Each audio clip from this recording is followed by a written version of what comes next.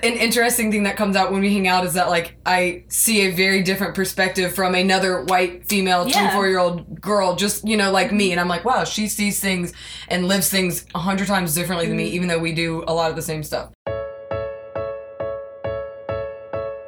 Welcome to Life and Living Radio, a podcast entirely created and produced by me, Emily Jordan. I'm a writer, artist, health and lifestyle coach, and most of all, I want to be a source of all things life and living for you here. Thoughts, motivation, positivity, health hacks, and lifestyle tips in easy listening form is what I want to give to you through this podcast.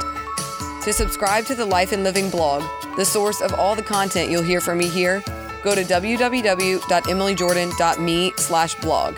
Thanks for listening, and let's get started with today's episode. Hey, all my Life and Living Radio friends. Welcome to the second episode of Life and Living with You, the guest portion of Life and Living Radio, where I interview people in my life for the sole purpose of highlighting who they are in a way that can teach you something and entertain you along the way. So that being said, today's guest is 100% herself on the show, which is the entire point, but that means that we may or may not be slinging a couple curse words. So I just wanted to warn you about that in advance. Actually, one of the greatest things about this guest is that she, in my opinion, is really clear on who she is, what she stands for, and what she believes in. So she was really an awesome guest to have. She was a really easy person to interview, not just because she and I can talk for hours, but because since she knows herself so well and is just really clear about the things she feels and believes, we got into some really great discussions here that went so much differently than I imagined, just like the first episode of Life and Living with You, which is awesome. I definitely pre-write and plan the questions that I want to ask people, but this interview took a ton of side roads. We went down a ton of different routes that I did not anticipate, so I'm super pumped to share this with you.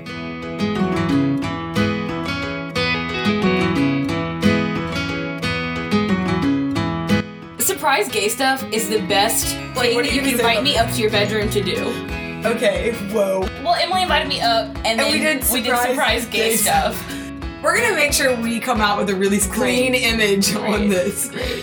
I want you to know that I went through all your questions, and I answered them in full detail in a Google document. We are all born with privileges that we cannot help, but it is your responsibility when you have a privilege, when you have something, to fix it and to turn it around for other people who aren't in that position. Without further ado, the guest for today is my birthday twin, and she's a very close friend of mine that I met here in New Orleans only recently, despite having gone to LSU at the same time and having multiple friends in common. I don't know how our paths never crossed in undergrad, but when I think of someone who would be an interesting, fun, entertaining, and also just highly beneficial guest for the podcast, this girl comes to mind immediately.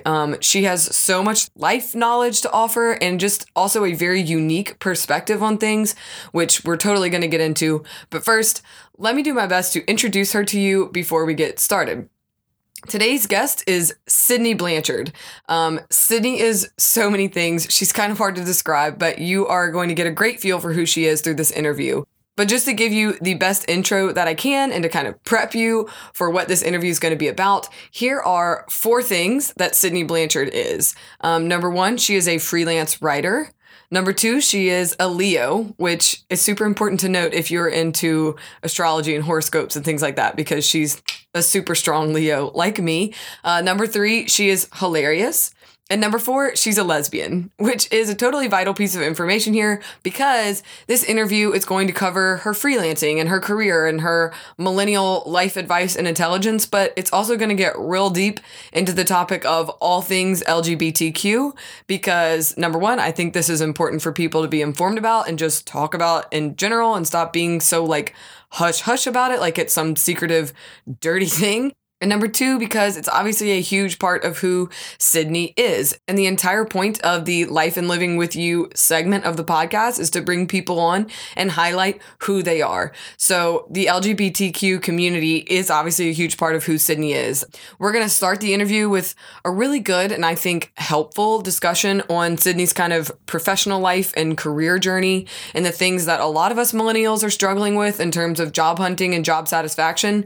And then we are going to talk about the LGBTQ community and get Sydney's perspective on things as a member of that community because, like I said, she has a super unique perspective that I want to take full advantage of in this interview because I think it's important to hear from people who are different than us and hear from people who believe and see differently than us. And then at the end of the interview, we are going to put Sydney on the spot with some questions I did not warn her about. These are questions that the general public might be too afraid to ask or that maybe I am just curious about.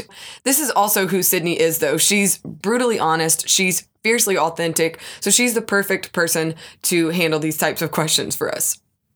Obviously, Sydney is so much more than just a lesbian. She's a freelance writer and a comedian all rolled into one. So sit back and get ready for a hilarious, entertaining, unique, and also very educational interview with Miss Sydney Blanchard.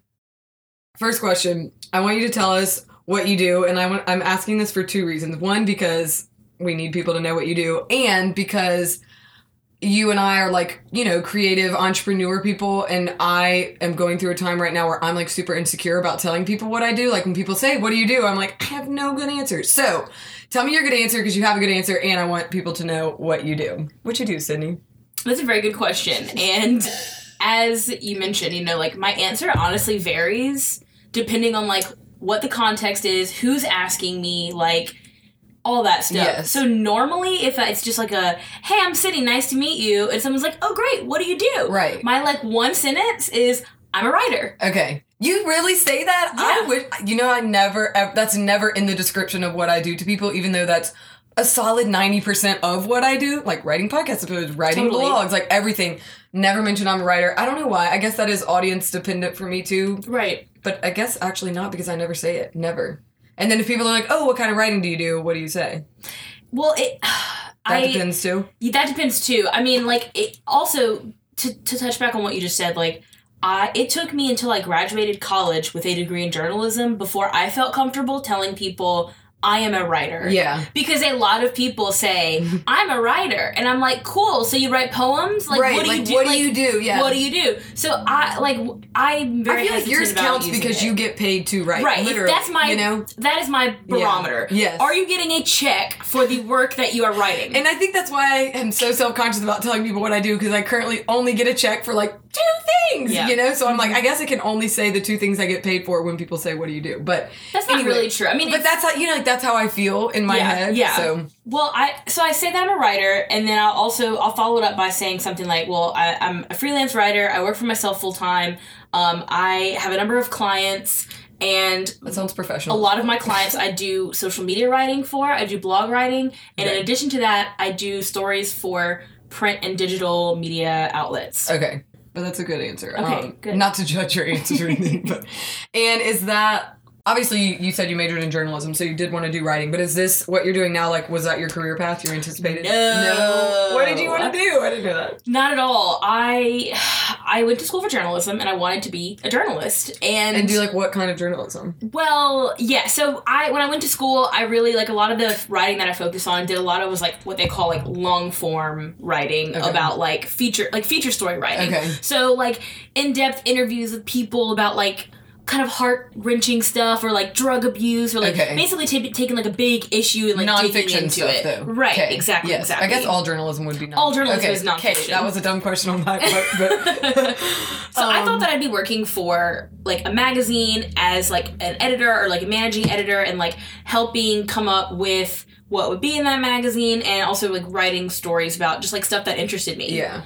So because things, quote, didn't go to plan, are you like, I still would like to do that stuff, or like, I'm glad that I figured out an alternative? Like, well, I still get to do that. And that's actually like, I will always have that love and I will always have that like passion in my heart for that because it's what I set out to do. And like, I spent 4 years learning how to do that specific thing really well. Yes. So I'm never going to not want to do it. The aggravating part is you spend 4 years learning how to do a very specific thing, supposedly very well, and then when you get out in the real world, which is what happens to most of us, you don't end up doing it. So it's like, how do you just say, okay, I didn't actually want to do that, or like I figured out actually what I do want to do? Are you still aiming towards that? Like I try to justify that with what I did too, you know? Yeah, I think I definitely like wanted to be a journalist, and I just circumstantially, like, not only was the economy really bad when I was graduating, but literally I graduated right when there was like a huge bust in journalism. Like, there were newspapers closing,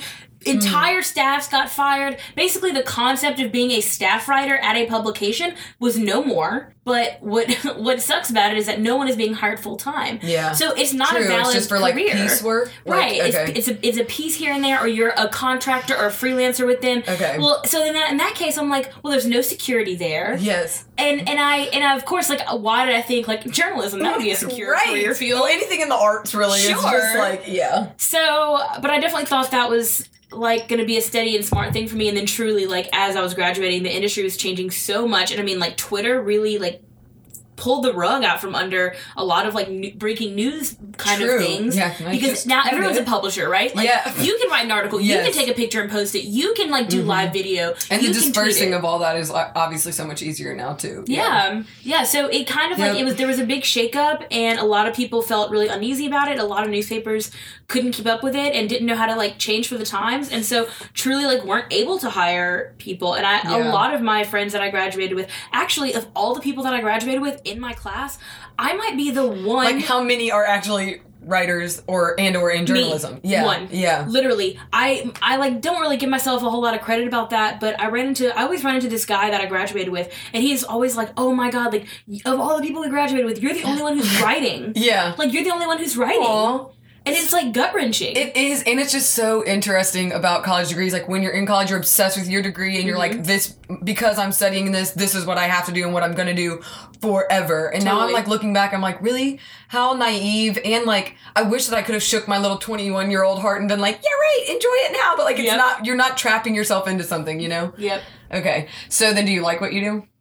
Yes. Overall, yes? Yes. Okay. Overall, yes. Okay. I think I definitely, like any job, there's pros and cons. Right. And then how did you find this if it's not what you like set out for? And it is like you said, you just do pieces here and there. So how did you get into doing like freelance stuff? That's a very good question, and it's kind of a long story, but I'm going to give you the shorter version. Is that possible for us? Yes. Do we have short versions of our stories? Yes. Okay. Get ready. Buckle up. All right. Hold on to your butt. Let's go. Hold on to your butt. So I graduated college in May 2015. Okay. And at that time, I was interning with a local food blogger and chef named Jay Ducote. Okay. And I had been interning there, and I had been applying for other jobs, but I didn't really know like what I wanted to do, or if I wanted to move, or if I wanted to stay in Baton Rouge, or like what I want to do.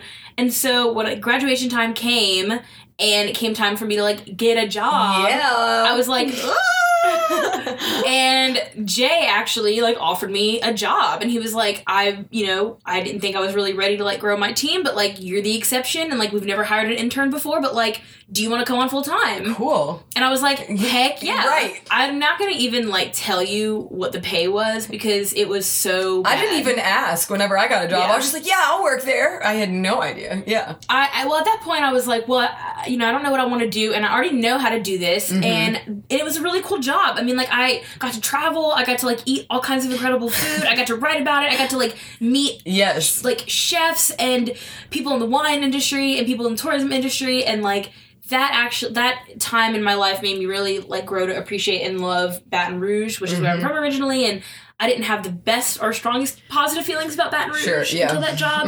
But writing about and covering the food scene there, and my technical role was content sheriff and warden of the web.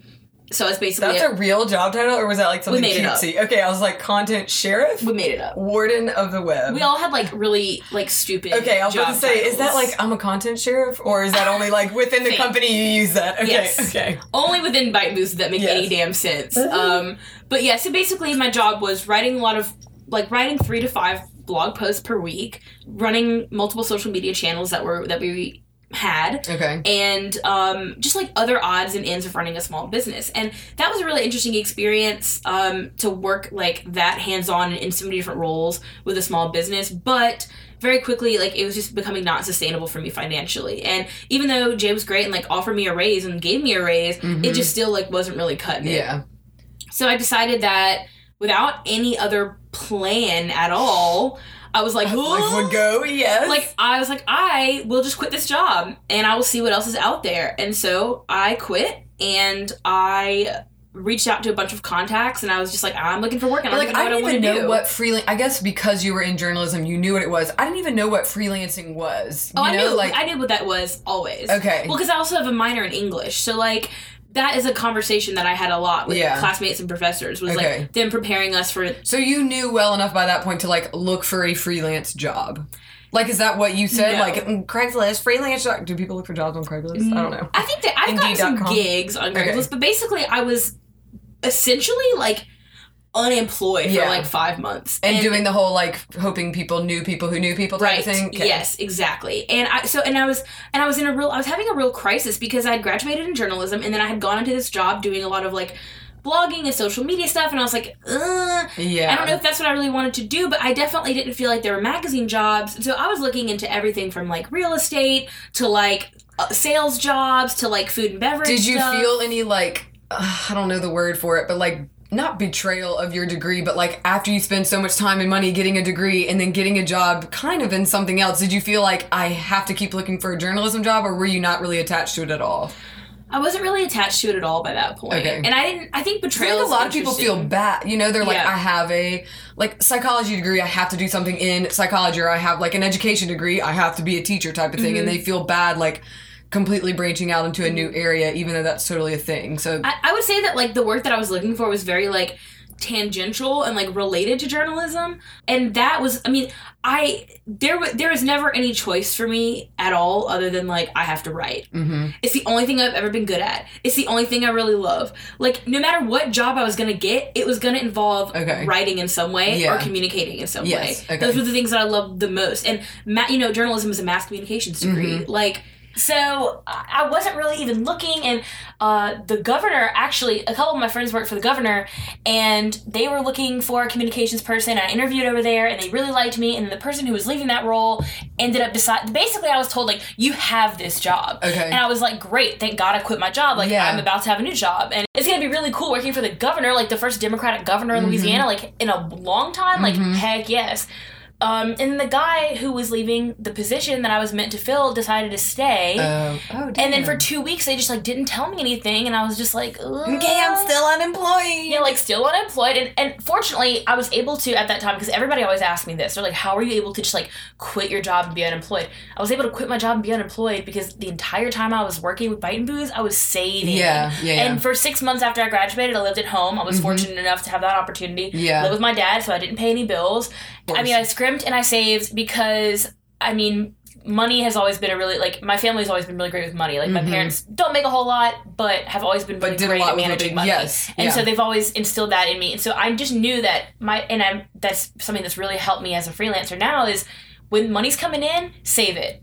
Because there might be times when money is not coming in. Good point, So I was able to, like, pay my bills, pay my rent, feed myself. I lived on a very tight budget, but I managed to make it work for, like, about 5 months when I really wasn't making anything at all. During that time, I was just kind of depressed and, like, and just in my random Facebook postings being like, anybody know who's hiring? A woman that I had met through my previous job with Bite and Booze, she worked for a digital marketing agency based in Alabama. And she was like, hey, I really loved meeting you when you came to Alabama. Like, my company is always looking for freelancers. If you'd be interested, we need people who do social media writing. I know you're good at that. At the time, I did not even know that existed. You're like, yes, really good at it. I was like, what do you mean social media? Like, what does that even, like, okay. And then basically they kind of got me involved, and they gave me 2 really big clients to start off with, which was Lulu's restaurants, both in Gulf Shores and Destin.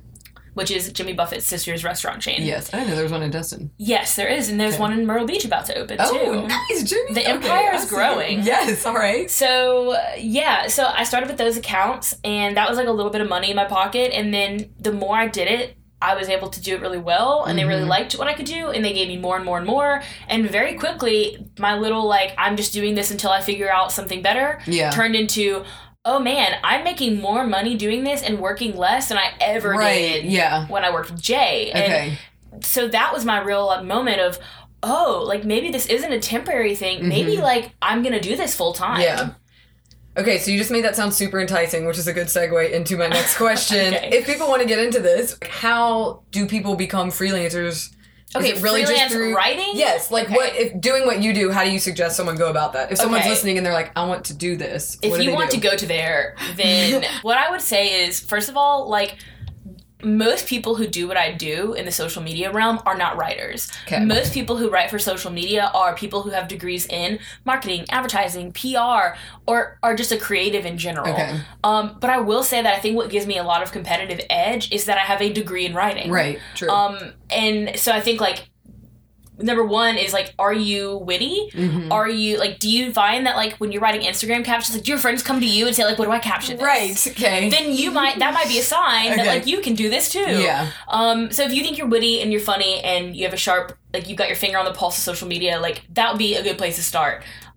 Second of all, I would say, like, basically come up with a resume that proves your experience in both writing and communications and anything else that you think is relevant, and send your resume and any writing samples that you might have to local digital marketing, advertising, PR agencies all across the country. Okay. More often than not, what happens is these companies will get a big client, okay? Like, for example, like, my company has Lulu's. Lulu's needs a whole range and whole host of services. And a lot of that stuff is delegated to the people who are, like, really important in the company, and they handle that. But the things that they think are easy to delegate, like writing a blog, writing a newsletter, writing social media posts, they don't have time to do it. So what they do is they take that budget that they get from the client and they hire what they call, like, contractors, freelancers. They even call it white labeling. Okay. And they just hire people like me to do that work. I turn it in, and they give it to the client. And so that's the majority of the work that I do. That is exactly how it works. Okay. Is I'm given information, I'm given, like, images, I'm given, like, topics, I'm given, like, Okay. you know, this event. For obviously multiple companies, does that, like, get super confusing? Yes. I'm like, who had this hamburger again? Yes, Okay. yes. I mean, luckily, like, I've got a very organized file system on my computer for it, but, like, it is a lot of, because, you know, at any given point, I can have from 7 to 12 different people that I'm writing for. Okay, that's an interesting fact, too. I was like, do you have, like, 3 or do you have, like, 15? 7 I can to have 12? as many as I can take on. Which is what, though? Like, realistically, given your life and, like, that you still want to breathe and work out and, like, have friends and a girlfriend, like, Right now, like, is honestly, 10 a happy number, or is that, like, I'm super stressed? at my absolute most, with not only clients that I was getting from this company, but, like, with some clients that I had just, like, on my own accord, I had 15 different accounts. Were you pulling your hair out, or were you okay? It was bad. Okay. It was Okay. bad. I mean, I'm one of those people where I don't feel like I can turn down an opportunity or turn down money ever. And so it took, like, me, it was bad. It was bad. I was pushing myself, and I also wasn't doing a great job. Yeah, for that's the other anybody. thing. You're like, now I'm not satisfied with any of these, like, posts I'm making. Feel that. Yep. So I was like, no. So now I have fewer now that I would maybe like. But that's the other nature of freelance, you know? Yeah. Sometimes it's like all the work you could Overload, possibly yes. want. Other times it's like, I wish I could have some more money, please. Yeah, more monies. So what's a typical day like currently for you then? Oh man, because I'm in a very, like, slow Okay. work time, it's been very deluxe. Oh, nice. Do go into detail. I normally wake up, I go to the gym, I come home, I eat something, I walk my dog, and by that time it's like 9 a.m.-ish, and that's about the time that I'll get cracking on some work. And do you stay typically at your house? Do you go somewhere? Okay. I work from my home. Honestly, 9 times out of 10, I'm working on the couch. Right. Like at the kitchen table. Like, yeah. I kind of mix it up. Sometimes I'll go to a coffee shop. Sometimes I'll work from my house. I kind of work, like, a couple hours. Okay. Crank some stuff out, have lunch, maybe work another hour. Okay. And then I'm done for the day. Okay. Like, I genuinely think Nice. I have at least 3 or 4 hours of solid work a day. And it's always computer work. always on my Okay. computer. Okay. Always on my computer. Cool. So the good thing about that is that, like, I can, you know, like, if I decide I want to go out of town or, like, go away for the weekend or whatever, I can just bring if I have my laptop and an internet connection, I'm fully able to work. Yes. Nice. Okay, sweet. Yeah. What are your work from home tips or advice? Because working from home seems really like a cush setup, but it's kind of hard. I think. I think that, okay, so... You sound like you're going to disagree real hard and be like, nope, love it, wouldn't trade it for the world. I am going to disagree, and that's because... So everybody's different, right? And, like, it's kind of almost useless to give someone tips and tricks because it's literally like you don't know how you're going to be exactly. until you do yes. it. Yeah. So, but and you really have to have a shit day of working at home to figure out, okay, how do we fix this? That was otherwise, not good. Otherwise you're just like, okay, I'll work from home, and then you start and you're like, this sucks. What like it has to reach some like bad point for you to like come up with tips and tricks. Yeah. You know? Yeah. I mean, and a lot of these, like, I've been doing it for 2 years, and you learn yourself. But I really don't think that anything I could say is transmutable in any way. But I will say that, like, my advice or my tip is that, like, when I first started freelancing, I read all these articles. How to work from home, be efficient, yada yada. And I'm like, great. And it was always like, wake up, have a schedule, like, get dressed, sit at a desk. And you're like and I was like, that's like against the entire point of being able to work for myself. This is why, this is why I don't want a real job. Right, like, the whole point is I don't have to wake up at a certain time, and I don't have to get dressed, and I don't have to, like, do anything. Very good point, yes. So I was like, screw that. So I tried to do that, and it made me miserable. Yeah. It made me freaking miserable. I never really thought of it that way. That is a good point. So I was like, hell no, I'm not going to do that. Yeah. So I'm going to be honest with you. Like, I don't think that most people have the luxury that I do. But my normal thing is, like, I wake up, and if I'm in the mood to work that day, I'll work. And if I'm not in the mood to work that day, I'm not going to work. Did you ever struggle with feeling really guilty about that, though? Because I did the same thing. I'm like, I might as well take a break because what I'm producing right now is garbage. Yes. So, like, there's no point. But then I feel so stressed out. I can't take a nap. I can't take a break because I'm like, gotta work. Yeah. You don't do that anymore? Or honestly, I think, like, maybe in the last couple of months, I've given up. I've stopped caring. Because what I realized is that, like, me feeling guilty and sitting and staring at my laptop and like slowly cranking stuff out. It's just going stupid. backwards. Yeah. It makes me feel not guilty, but it doesn't get things done any faster. Exactly. Yeah. And at the end of the day, less stuff is done. Versus if I'm just that's what I mean. You're like essentially going backwards with your work if you do that. Yes. So normally, like if I wake up and I'm just like, then I'll like do the dishes, I'll clean my house a little bit, I'll like walk the dog, I'll take care of some like errandy things that don't require me staring at a computer screen. Okay. And sometimes actually I'll hit like a weird, like I'll do that and I'm like, well, today's, I give up on today, and then 3 o'clock will come and I'll have a random like burst of energy. Okay. And I'll be excited and then I'll crank out work. Hope that would happen to me too, because usually if 3 p.m. hits and I'm still in the like doo-doo mood, I'm like, all right, it is done, because 3 p.m. is kind of like 9 p.m. for me. Like that's you wake up really early though. Yeah, true. Okay, do you do anything else besides your freelance stuff? I am 100% freelance full-time. Okay. I used to occasionally, the way we met obviously was I had like a little retail shop job, and I liked it. I mean, honestly, like any job that I take that is not freelance is 9 times out of 10 either a volunteer thing or just to get me out of the house. Yes. I still would consider you kind of like an entrepreneur, because you're always like ideating, like creating ideas. You're helping other people come up with ideas. And like anytime I need help with any of my projects, I'm always like, oh, let me ask Sydney. Even if like you might have no idea, I just always feel like you're a good person. Like you understand those things. I also feel like I'm a good person. Thank you. Well, yes, but like a good person for like entrepreneurial, like idea type tips. I don't know. You get that kind of stuff. So I want to know from you, a fellow who I consider entrepreneur, what does being an entrepreneur feel like? Because again, a lot of people think it's like a super glamorous thing, or people think it's like the stupidest thing. Like it's just some fancy word for like, oh, you're an entrepreneur, aka you don't do anything. What does that feel like to you? Does that make sense? Is that a real question? You asked a real question, but you've made a presumption in your question. That you're an entrepreneur? That I feel like I'm an entrepreneur. I don't. You don't ever? No. And I mean, don't get me wrong. But like, you've come up with projects with people before. Totally. Yes. Yeah. You don't feel like that counts as being an entrepreneur? I think maybe the word entrepreneur has a certain connotation that I don't connect with. Okay, then that's what I want to talk about, because I don't really have a real affinity towards it either, but I don't know what else to call what I do, because an entrepreneur isn't that someone who like starts a business from an idea, which is kind of like what I'm doing and like you have done before, or you've helped other people do before. So yeah, why don't you like that word then? What I like, my goal has always been like with my writing is like I don't want to be a business owner. I don't want to have employees. I don't want to like start a company. Okay. I don't want to do any of that. That makes 100% more sense. I want to be like, I want my job to revolve around me, and like I want to create good work. And I want to be the boss. Surprise from Leo Sydney. I want my job to revolve around me. I want everything to just be about me. No, but you know what? So I also sub like here and there from what I do too. And obviously I used to be a real teacher, like have my own classroom. And that's what I did not like, is like, it wasn't about me ever, And like when you're subbing, you're just or teaching, you're always on someone else's time clock. Yeah. And I know that sounds super like spoiled and bratty, and like old people are like, that's what's wrong with millennials. But I'm like, I just don't function well on someone else's time clock. I work really hard when I'm on my own thing, you know, or when I pick my hours or stuff like that. Like, I get shit done. But when other people are like, you need to be here from this time to this time and be productive during these hours, I'm like I automatically am like, my work's gonna suck, you know? Like, yeah, I mean, the other thing is though, like, and let me be like very clear to your audience. Like, let me be very clear. I feel very fortunate to have built like a reputation for myself and a client base for myself, and that took a lot of hard work. Sure. Like, my parents don't have any connections. I didn't have an in anywhere. Yeah. Everything I have, I've fought tooth and nail for. And let me say this.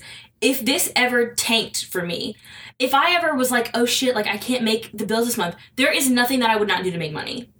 Period. The end. All right. I like There's that. something like, it's not like I'm definitely finicky, and you know, I'm like, oh, I work 4 hours a day. Right. Like, yes. But let me make it very clear that if push came to shove, and if I had to flip burgers, I would flip burgers happily with a smile on my face. Me too. And I don't want to say like my schedule, you know, it's not like that. It's just like, I felt really bad when I learned that about myself, that like I function much better not on someone else's timetable. I felt really spoiled realizing that. But to me, I'm like, that's not spoiled. That's just, some people need to be told what to do to get stuff done. I don't need to be told. I can tell myself what to do, and I'll be like, oh, I'm so mean, I have to do it, you know?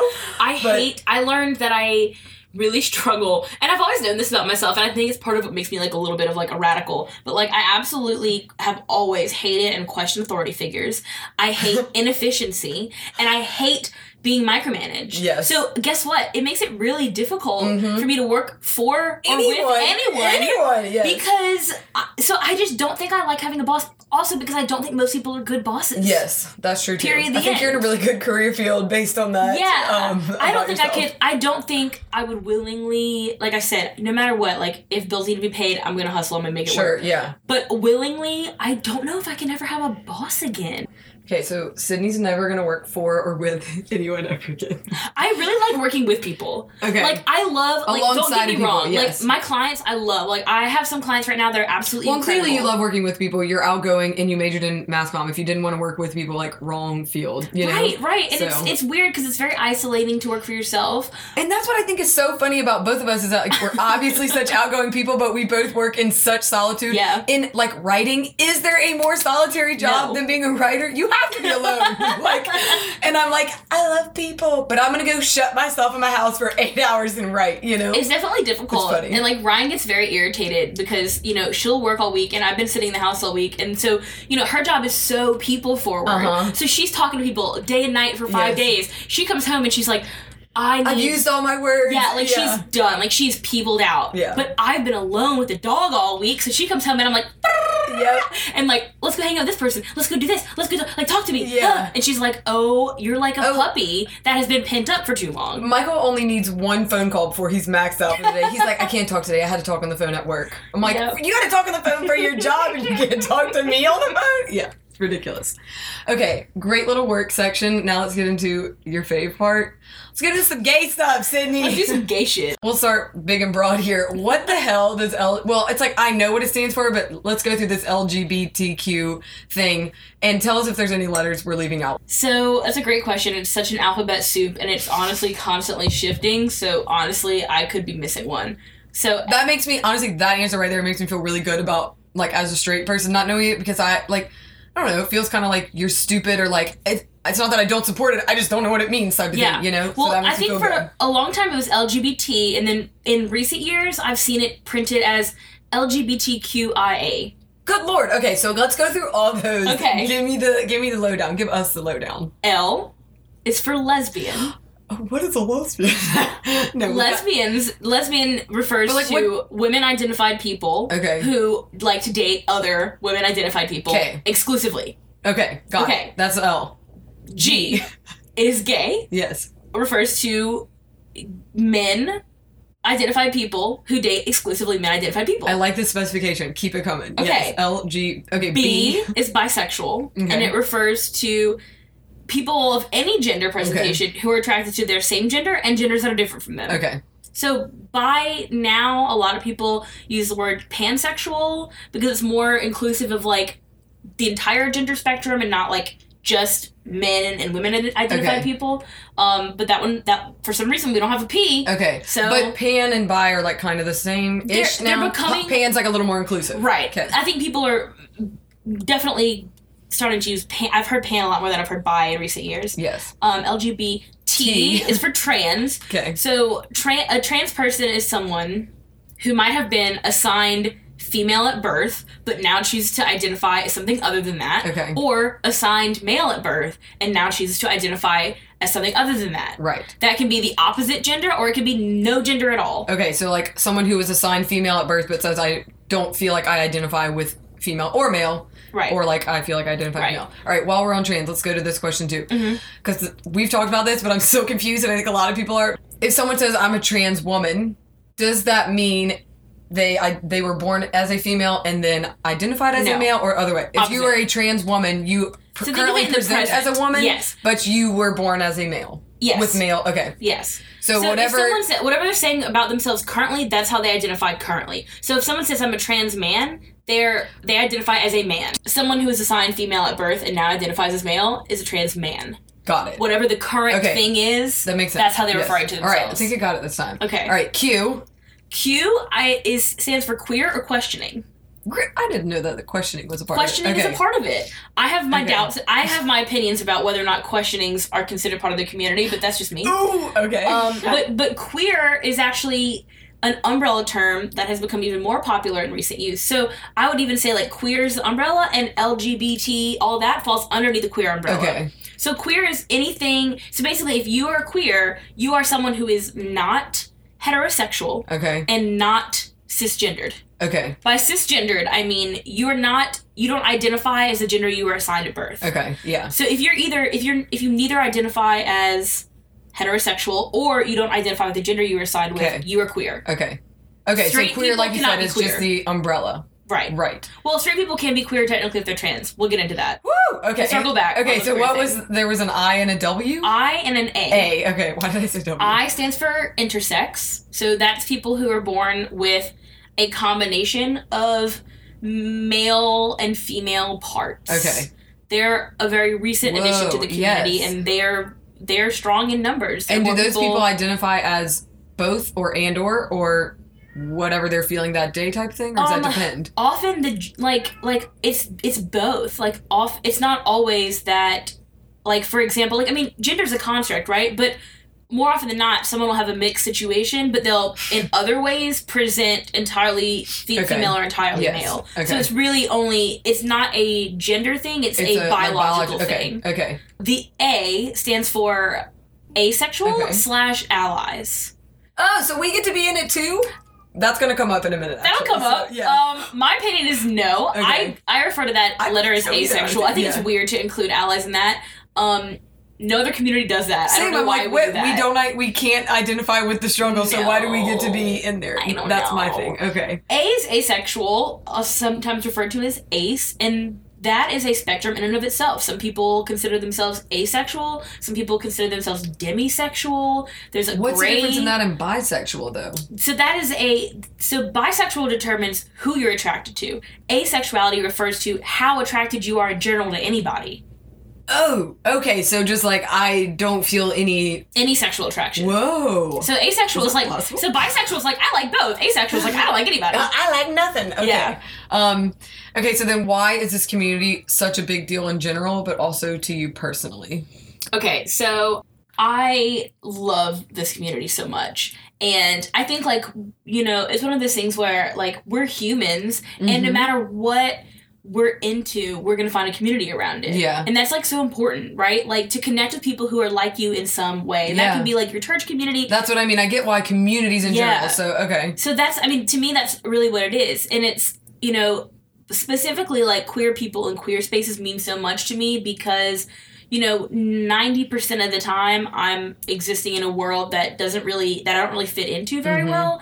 And the language that I use or the way that my life is and the kinds of friends that I have, often require a lot of explanation or even defense in the real world. Mm-hmm. So being within queer spaces, being around other queer people in the queer community is so magical and perfect because it's I don't have to explain myself. Yeah. It's like people innately get it. They get my situation. They understand we haven't just, it's kind of people are like, wait, what's going on? Explain that to me. You like girls? And you're like, oh my God. Like, it's not that hard to understand. Right. Or like, my friend, for example, is Polly, and she's telling me about, like, her partner, and then this other girl she's seeing, and this other person, and, like, I don't have to go, wait, what does that mean? Is that a problem? Like, it doesn't require the whole thing, and it's a very inclusive and, like, judgment-free zone, and it really strives to be that. And it's also just, like, a really progressive, fun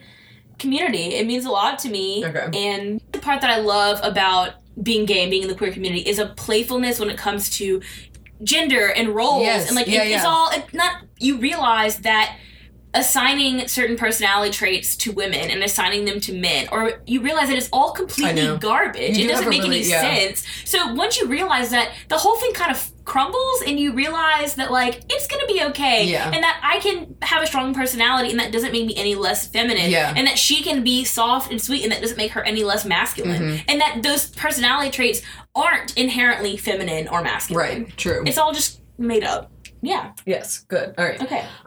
So then back to, this is, I feel like, what got, like, struck the nerve about the LGBTQIA. What's an ally, and why are you like, they ain't in? I mean, like I said, I don't think we should be in either, but, like, I'm saying I'm assuming I'm an ally. What the hell is an ally? Do I count as an ally, or, like, who is it? Do you have to do something? Yes, you do have to do something. Okay. I think a lot of people think that allies are anybody who's friends with a gay person who's not gay. Yeah, that's what I thought. Anybody who, like, doesn't have a problem with gay people, and you support them, like, I'm an ally. I would say that, I don't go to rallies or anything, so do I count? Like, just because Is this where you tell me I'm not an ally? I don't know. I don't know enough to know about you. I mean, like, to me, I think that the bar has been set very low in terms of allyship, and ally now tends to mean anybody who doesn't hate gay people. Yeah. I don't want to be tolerated. Right. I don't think that's an acceptable bar. Like, I don't think you get to call yourself part of the community or an ally if you accept and tolerate me. Right. I don't need to be tolerated. I want to be loved and embraced. I agree. Yeah. So, to me, that means just being involved and aware of issues facing gay people and doing the emotional labor when gay people aren't around to do it. Okay. Like, so if people are being shitty about gay people around you or just are asking questions, that's for you to say, hey, you know what? Like, let's look it up. Right. I like doing the emotional labor part. That makes a lot of sense. And I think that that's probably where I slack as someone who, I would like to consider myself an ally, but I think, I would fess up to being guilty. Yes. And I'm not good at that, I remain ignorant on a lot of issues. So, okay, I like that. And why do you think that that's like, we ain't including it in the acronym? I think, like, so your original question phrased it in a certain way, and I want you to read how you originally phrased it. My first one? The one about allies. Or maybe it was inclusivity. I don't remember if that was the same We're getting question. to the inclusivity. We're getting to that one? Yes. Okay, well, we can go there now if you want to go there. Let's go there. Okay, I think it's related. And you did kind of already say, like, you said, it's a very inclusive, non-judgmental community, and that's like, ding, like, strikes something in me. I would agree that from the outside, it appears to be a very inclusive, like, that's enticing, like, not like, oh, I want to be gay so I can be in it, but, like, that's a cool part of the community to me, is that you guys are super, like, everybody's welcome, like, jump on board, no judgment, like, anything goes here, which is kind of like Amsterdam of people, like, it's awesome.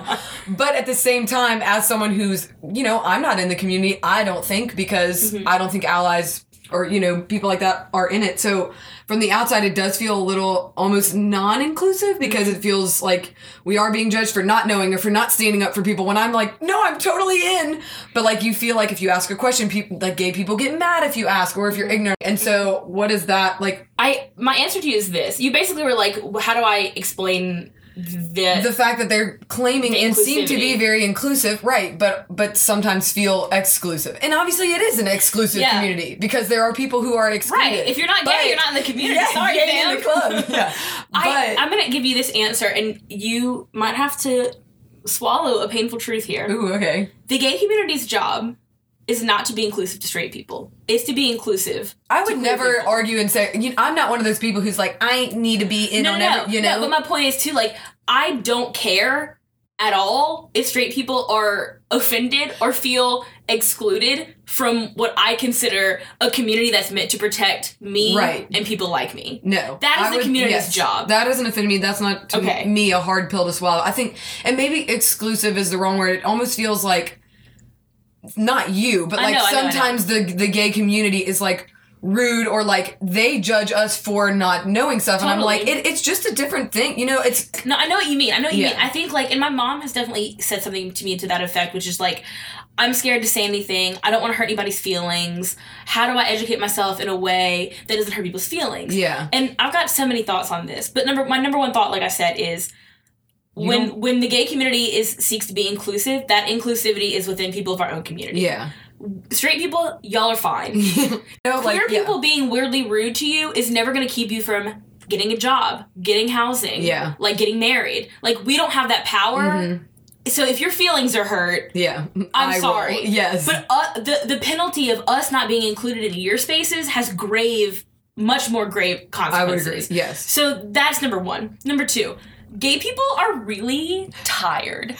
We're tired, y'all. Yeah. We're tired. And I say that because we have this incredible tool in the internet, right? Yeah. You've got access to all the knowledge, all the discussion points, every explanation.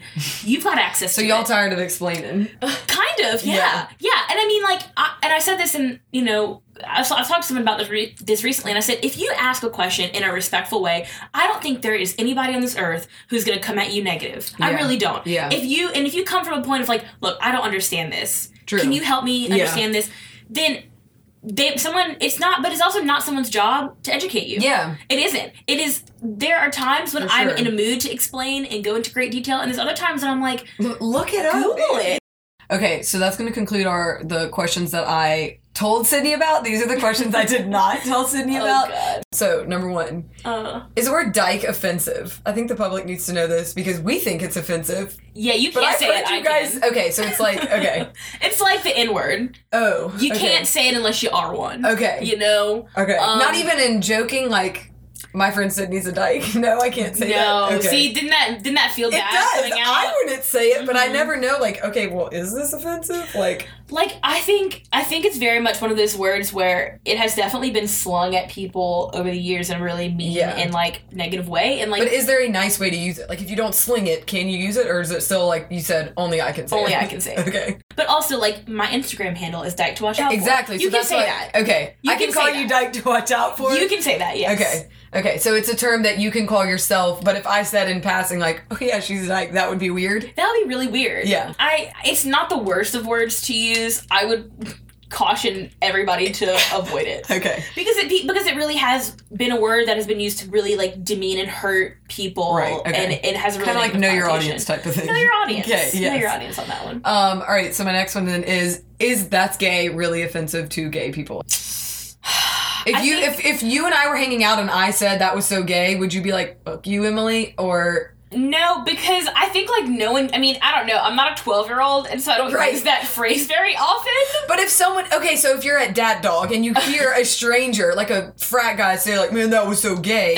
I'm offended.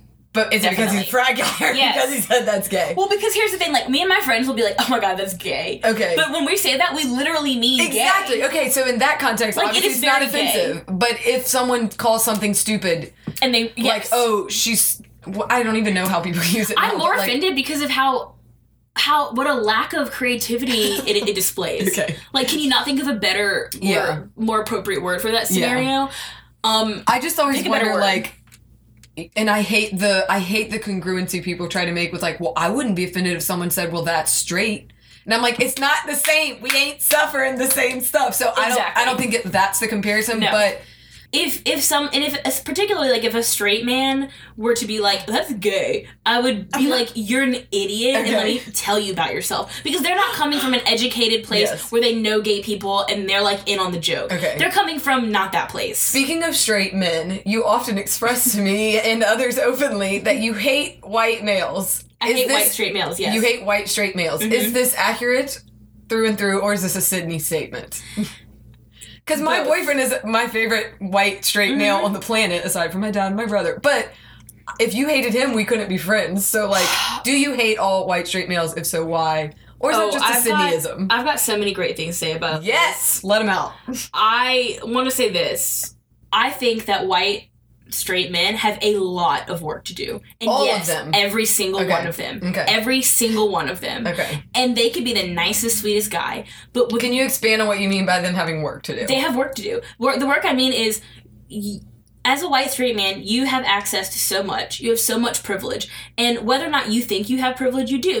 You move about the world in a very safe way. People look at you. I would agree that even as a woman. Like, even just looking at male to female, yes. Exactly. I mean, black, white, male, female, the top of the food chain is a white straight man. Yes. And so by the work to do, I mean, not like acknowledging that privilege, and not just acknowledging it and saying like, yikes, I'm privileged, can't do anything about it.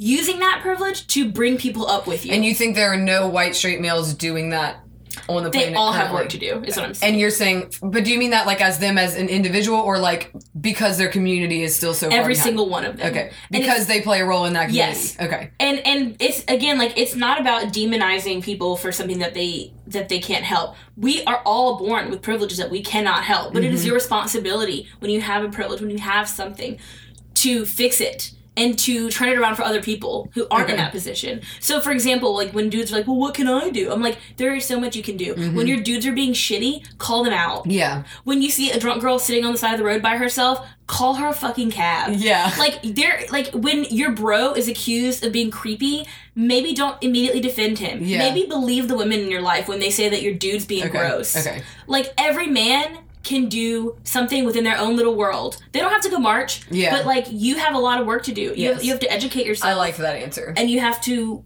Makes me feel better about you hating white straight males. What I tell everybody is that, like, I start most people high up. Yeah. Meaning I meet most people and I have high expectations and I'm excited to meet them and I think the best of people. Yeah. Not for straight white men. Okay. Straight white men start like at the bottom. gotta prove themselves and to they you have to type prove thing. themselves Okay. to me. Nice.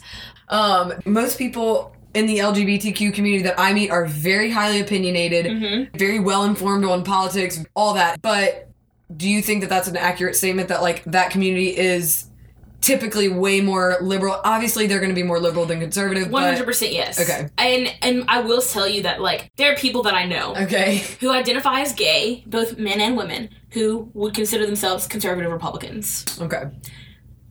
Very confusing. Yeah, And those and- people but- are not my, like, I don't hang out. I won't talk to you. I will not even entertain that. Okay. That is so ignorant and beyond understandable to me that you can claim Because to be, they are gay and or lesbian and are conservative, or because they're conservatives? because Like, they're obviously gay and you're friends lesbian with and people with conservatives. different political Right, opinions than you. sure, Okay. sure, Okay. loosely. Again, Well, I was just making sure, again, because that touches on we're an inclusive, non-judgmental community, yet you guys are like, fuck white males, we Yeah. don't like Republicans, so I'm like, where's the inclusivity the now? inclusivity is with gay people, again. Okay. The inclusivity is, It's again, not general inclusivity. No, Okay. we have no reason to include people that could hurt us and have consistently put our community at risk. Okay.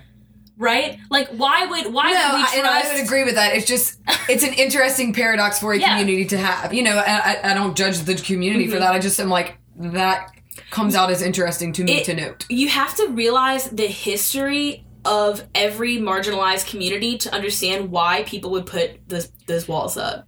You know, think about the vulnerable position that so many of these people are in, and like, that's the thing, is it's a vulnerability in people, keeping people out to avoid being hurt and to protect themselves. Truly, to protect themselves. Yeah. I understand it coming from that point. I guess the devil's advocate in me, you know, it's again like, obviously, love you, not trying to be like, you're wrong, but the devil's advocate in me is like, if you know what it feels like to be put down, to be hurt, and all of that, why would you want to, you know, do that to somebody else? Or like, you've understood what it's like to be on the outside, so why would you want to purposely put someone else on the outside? And you said earlier, like, we're humans, we're just people. So are those people who believe differently than you, so like, how are you gonna... Because it's a power dynamics. Okay. You can't just say, well, we're all people, because some of those people have way more power than other people. You know, people who are in political power have a lot of power to take my rights away. Yeah. My friends who have adopted kids, it can screw up their entire lives. People who are undocumented immigrants can screw up their entire lives. So like, to say that like we need to welcome those people in with open arms, not even welcome them, but like not or to hate hear them out. Yeah. I'm not hearing you out if you don't believe I have a right to exist. Okay. You know what I mean? Yeah. And no, if for sure. If it goes that far. Yeah. But what about people who are just like, not like you don't need to exist, but like I don't want to acknowledge your gayness, if that's even a thing? Like, still those people like not welcome. Yeah. No, absolutely not. I have nothing to hear from them and nothing to say to them. And I like that about you. I like that it's that strong. You know, I think that that's honestly one of the perks of the community too is like, nope, these are the lines, you know, like you're in or you're out type of thing. It's not I'm like not willing to hear arguments that are proving my humanity or not. Yeah. And again, it's like, it's always the like, you can punch up, but you can't punch down. Mm-hmm. So you have to always take into consideration where the power lies, and the people who are in power, I don't feel bad about excluding them. Okay. They're going to be fine. Yes, okay. Again, I like that. All right, another is this offensive or not question. I think we have two more. I think, honestly, that's where a lot of the confusion lies, is like everybody's trying to tiptoe around all this gay stuff. They're like, she's gay.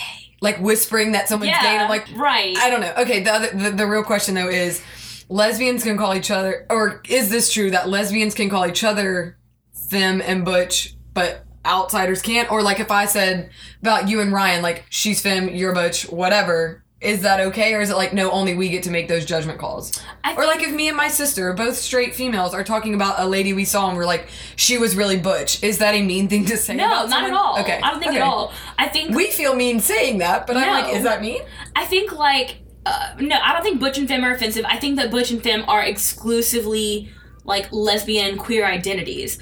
And like when gay people are saying like butch or femme, they're not only talking about personality, it's presentation. Okay. So like technically, which is hysterical to me because I never really felt girly, but I definitely fall on the femme side of the lesbian spectrum. Yeah. Ryan is very much considers herself and loves the term soft butch. Okay, she fits that. Soft butch. So like, there's an entire spectrum, but like, here's the thing: you might see a girl in lipstick, the highest heels, the tightest skirt, etc.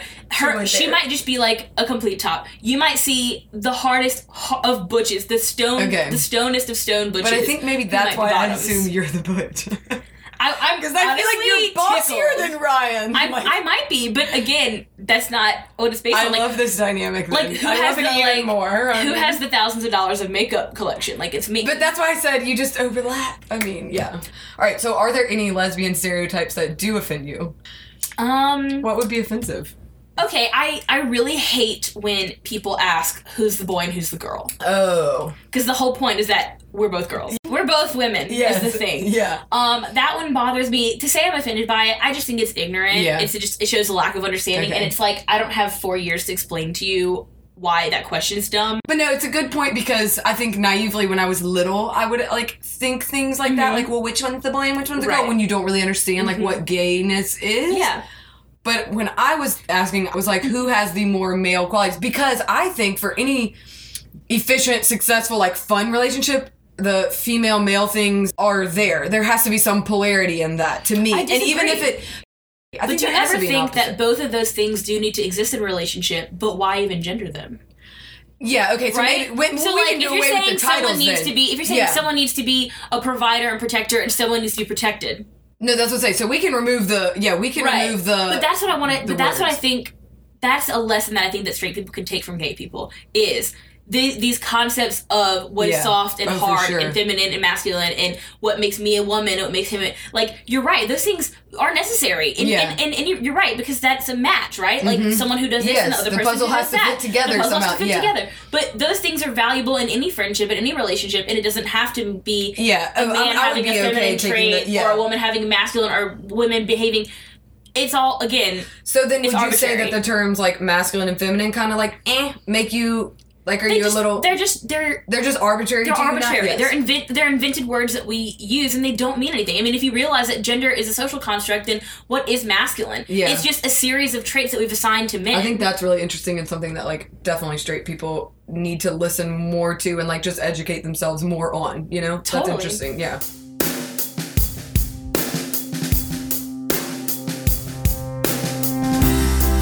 Thanks for coming, Sid, and sitting in my Papasan in my super professional recording studio. I love it.